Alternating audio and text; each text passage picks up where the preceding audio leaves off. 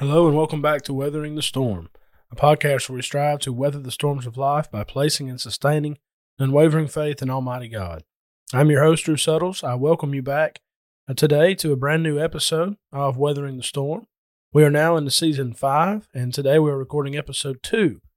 In our last episode, we introduced this new season that we will be weathering the storm with Peter.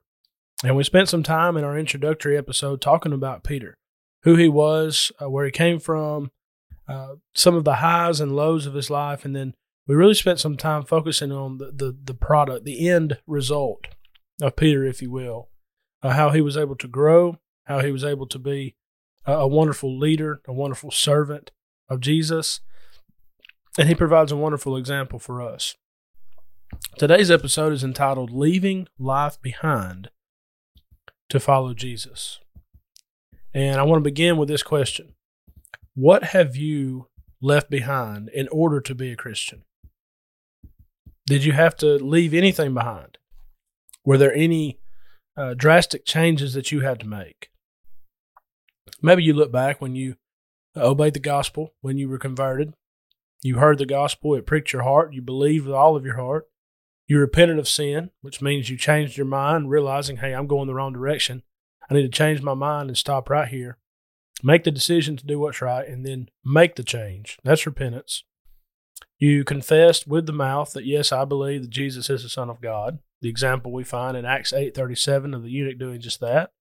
And then you were baptized into Christ to have all of your sins washed away by his blood. Acts 2:38 and 22:16. If you did that, then that means you obey the gospel, and thus the Lord identifies the fact that you are a Christian, not because you asked him into your heart or because you said some kind of prayer or you had an emotional experience, but rather you responded by faith to what God has revealed in the New Testament. And by doing that, you became a Christian. And so when you come out of that watery grave of baptism, according to Romans 6:5 and following, you rise to walk in newness of life. And so if that implies, if I'm in a newness of life, that old life, that old man, that old woman is dead and gone. And so when anybody decides to become a Christian, to be a disciple, to be a follower of Jesus, their former life is to be left behind. You can't take that person with you. In fact, when you obey the gospel, you're putting that person to death. Again, that's according to Romans chapter 6, verses 3-6. You put that old man of sin to death. You're buried in that grave of baptism to rise and walk in newness of life. With those thoughts in mind, we want to get into this idea, and we want to look at Peter. And we want to talk about the life that he lived and the life that he left behind to follow Jesus. And by doing that, we can maybe think about our lives. And if we are followers of Jesus, what did we leave behind? Have we truly left it in the past? Or it may be that you're listening today and you have not yet made the decision to become a Christian. Well, then this would be an opportunity for you to think about, what am I going to have to give up? Am I willing to do that? We're going to do a lot of reading today, so I do hope that you have a Bible nearby. We're going to be looking at all four gospel accounts, Matthew, Mark, Luke, and John, because we want to talk about how Jesus called his disciples, specifically with Peter. Because all four of these accounts give a little bit of a different take, a little bit of different perspective, and some details are a little bit different. And putting it all together will hopefully help us to see, what happened with Peter when he decided, I'm going to follow Jesus. And then, of course, making the application to our lives, because this can be a massive storm. When you have to change everything you've ever believed, you have to change everything that you've ever known. And you have to go against family. You have to go against the norm. You have to lose friends. All of that is included sometimes in leaving behind your former life to follow Jesus. It comes at a heavy price. But of course, that price is certainly worth it, especially when you consider the price that Jesus paid for us all on the cross. So if you have your Bibles, I want to invite you to the first passage, which is Matthew chapter 4. And in Matthew chapter 4, we're going to begin there with verse 18 as we think about Jesus calling his disciples. While you're opening to that text, I do want to say a quick word about the Scattered Abroad Network. This is a podcast that is on that network, and I'm very, very excited, very grateful to be on this great network with my brothers in Christ. And every day of the week, we have brand new content coming out. And so if you haven't already, please go and subscribe to the Scattered Abroad Network master feed, wherever you get your podcast, and to like us, to find our Facebook page, our Instagram page, our YouTube channel, where we have material and content coming out each month as well. And we just appreciate so much all of our listeners. And I want to thank you for taking time out today. And those of you who listen week to week, it's truly a great encouragement to me. But again, just want to say a quick word of thanks for the Scattered Abroad Network. If you haven't checked it out, please go and do that. So in Matthew chapter 4, let's begin there in verse 18. And Jesus, walking by the Sea of Galilee, saw two brothers, Simon, called Peter, and Andrew, his brother, casting a net into the sea, for they were fishermen. Then he said to them, "Follow me, and I will make you fishers of men." They immediately left their nets and followed him. Going on from there, he saw two other brothers, James, the son of Zebedee, and John, his brother, in the boat with Zebedee, their father, mending their nets.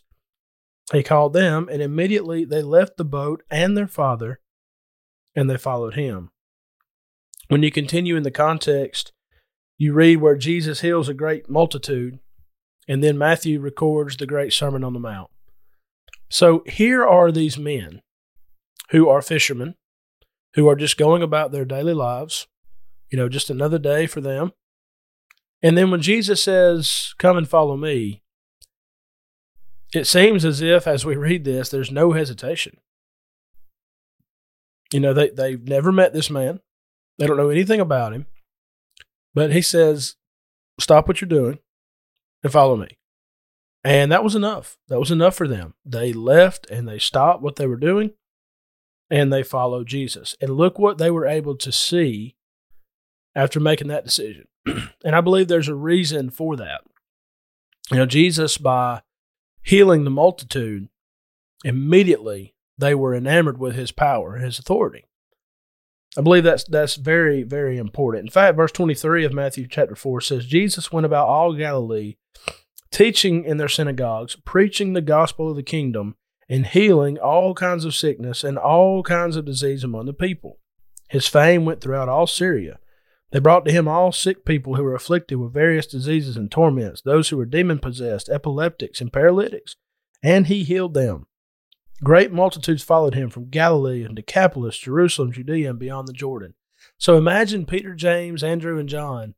They've just recently decided to follow Jesus, and they're able to see multitudes of people flock to him, and he heals them.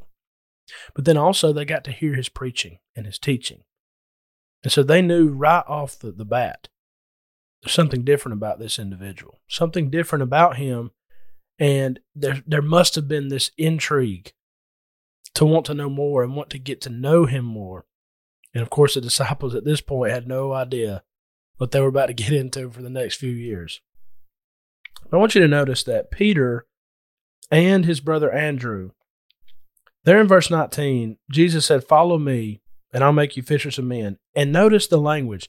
They immediately left their nets and followed him. In our next episode, Lord willing, we're going to talk about this concept of forsaking your net, whatever your net may be. But when you think about the language, I find it powerful that it's the word immediately.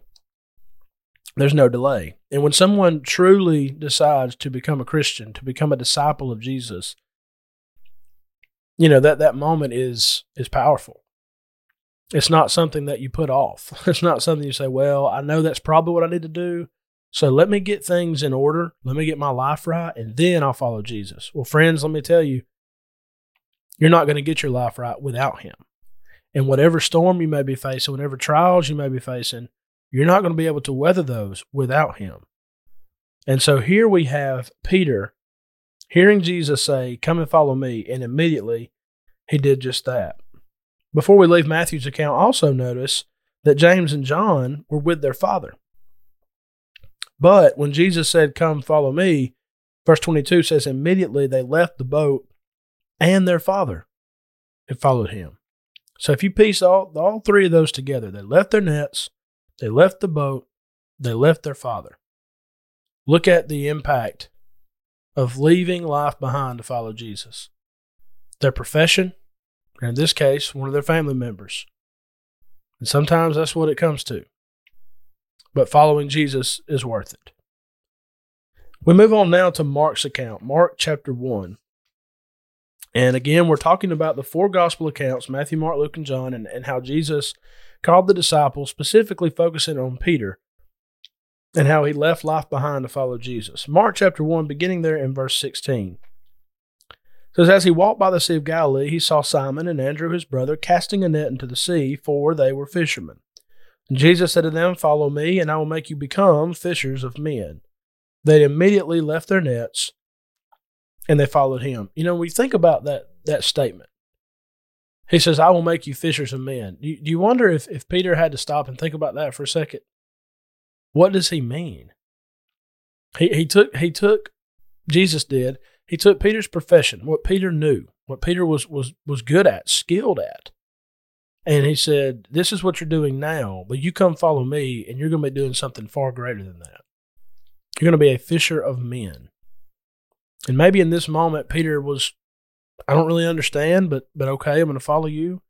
But then you look at Acts chapter 2, and you look at about the 3,000 souls that obey the gospel. And of course, the power was not in Peter, it was in the gospel. But still, Peter was the instrument used. He was the herald of good news. He was the preacher that day. And he was certainly a fisher of men, wasn't he? And so we have, of course, Peter and Andrew, and then James and John, just like we read Matthew's account. But then I want you to notice, beginning in verse 21 of Mark chapter 1, Jesus is performing miracles. He's casting out the unclean spirit that we find verses 21 through 28. And then Peter's mother-in-law is healed by Jesus. That's verses 29 through 31. So in a very personal way, Peter was able to see what Jesus could do. This is his own family member. This is his mother-in-law. And Jesus heals her. In verses 32 through 34, Jesus is healing many after the Sabbath sunset. You know, the people are coming from all over the place to be healed. And then verses 35 to 39, he's preaching in Galilee. And verses 40 through the end of the chapter there in verse 45, he cleanses a leper. And so here's Peter and James and Andrew and John. They've decided to follow Jesus, and there's just, I can't imagine what they're going through at this time. You know, who have we decided to follow? And what is going to change for us? Everything was going to change for them, wasn't it? And that's the point. When you decide to follow Jesus, everything changes. But you have to be willing to leave life behind for a new life. The abundant life that Jesus provides. John chapter 10 and verse 10. We now go, we want to skip to John's account. John chapter 1, verses 35 through 42. You might say, well, why are we not going to Luke? There's a reason for that. We're going to save Luke for the end. And then we're going to go right back to that account in our next episode, thinking about Peter. John chapter 1, beginning in verse 35. Again, the next day, John stood with two of his disciples.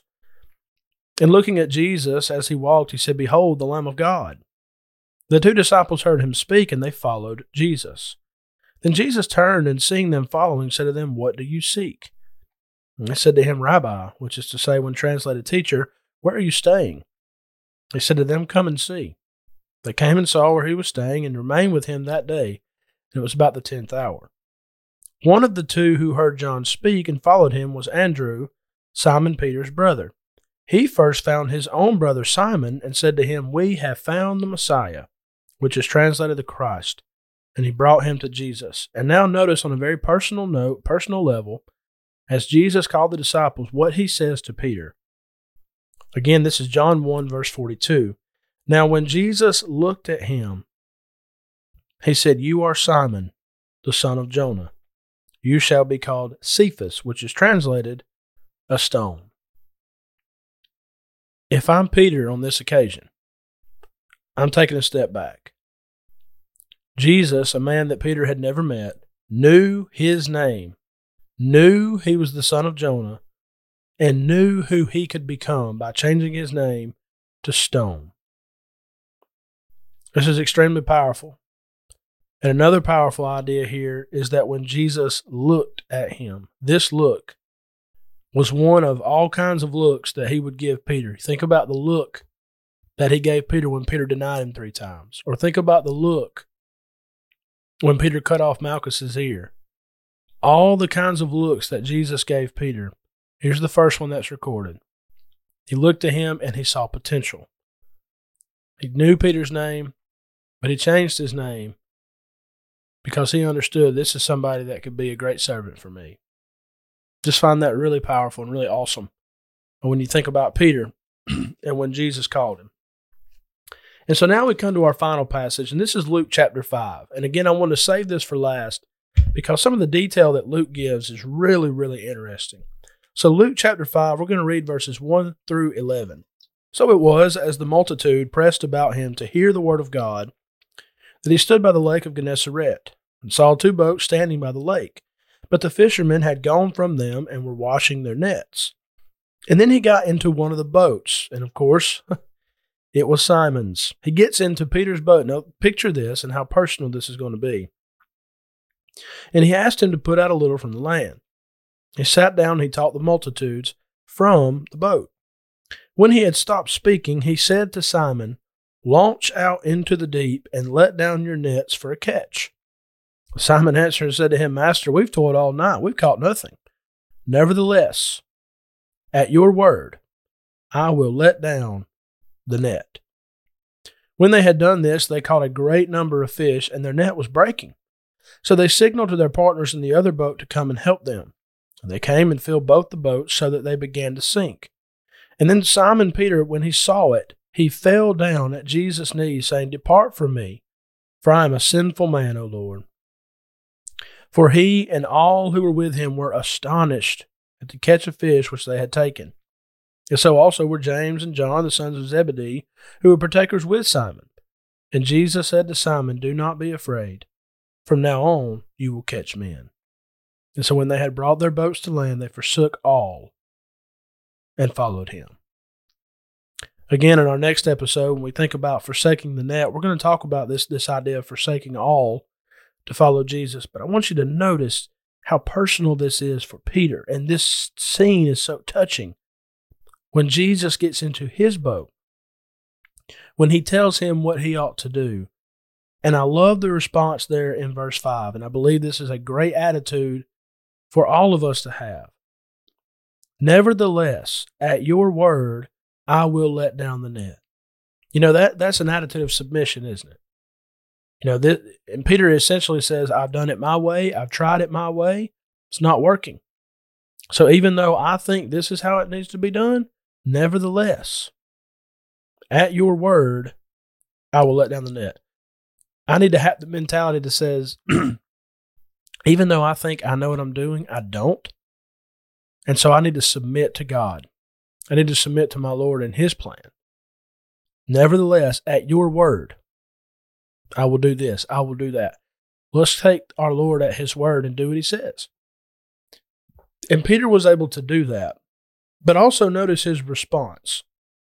When Jesus said, "You do this," and then this miracle was performed and they were able to catch all this fish, isn't it interesting how Peter responded?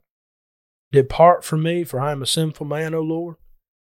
He recognized, I'm in the presence of greatness right now. But what did Jesus say to him in response? He said, "Do not be afraid." I find a lot of peace in that because Peter was maybe scared, maybe taken back by this. And Jesus sensed that and he said, "Don't be afraid. You're about to follow me, but everything about your life is about to change." Now, does that mean that Peter was not going to have to face storms? Does that mean that Peter wasn't going to have ups and downs and all kinds of setbacks and trials? No, of course not. But from this point forward, he's going to follow Jesus. And in order to do that, he had to leave behind his profession. He had to leave behind his family. He had to leave behind his idea that he knew what he was doing. Nevertheless, at your word, I will let down the net. As we bring this episode to a close, I want to invite you to Matthew chapter 10. Matthew chapter 10, verses 37 and 38, and use this for the application for us. When we think about leaving life behind to follow Jesus, you leave your former life behind. And if you don't do that, then you can't really experience this new life that Jesus wants you to have. We read that 2 Corinthians chapter 5 and verse 17. If any man is in Christ, he is a new creature. Old things have passed away. Behold, all things have become new. Again, that's 2 Corinthians 5:17. When I decide to follow Jesus, I've got to be willing to leave my life behind, whatever cost it may be. I've got to be willing to do it. And with that, let's close by listening to the words of Jesus. Matthew chapter 10, verses 37 and 38. He who loves father or mother more than me is not worthy of me. And he who loves son or daughter more than me is not worthy of me. And he who does not take his cross and follow after me is not worthy of me. He who finds his life will lose it, but he who loses his life for my sake will find it. Leaving life behind to follow Jesus. Friends, I understand that comes at a price. I understand that can be very, very difficult. But at the same time, whatever life you're living outside of Christ, I can promise you this: life with Christ is far better.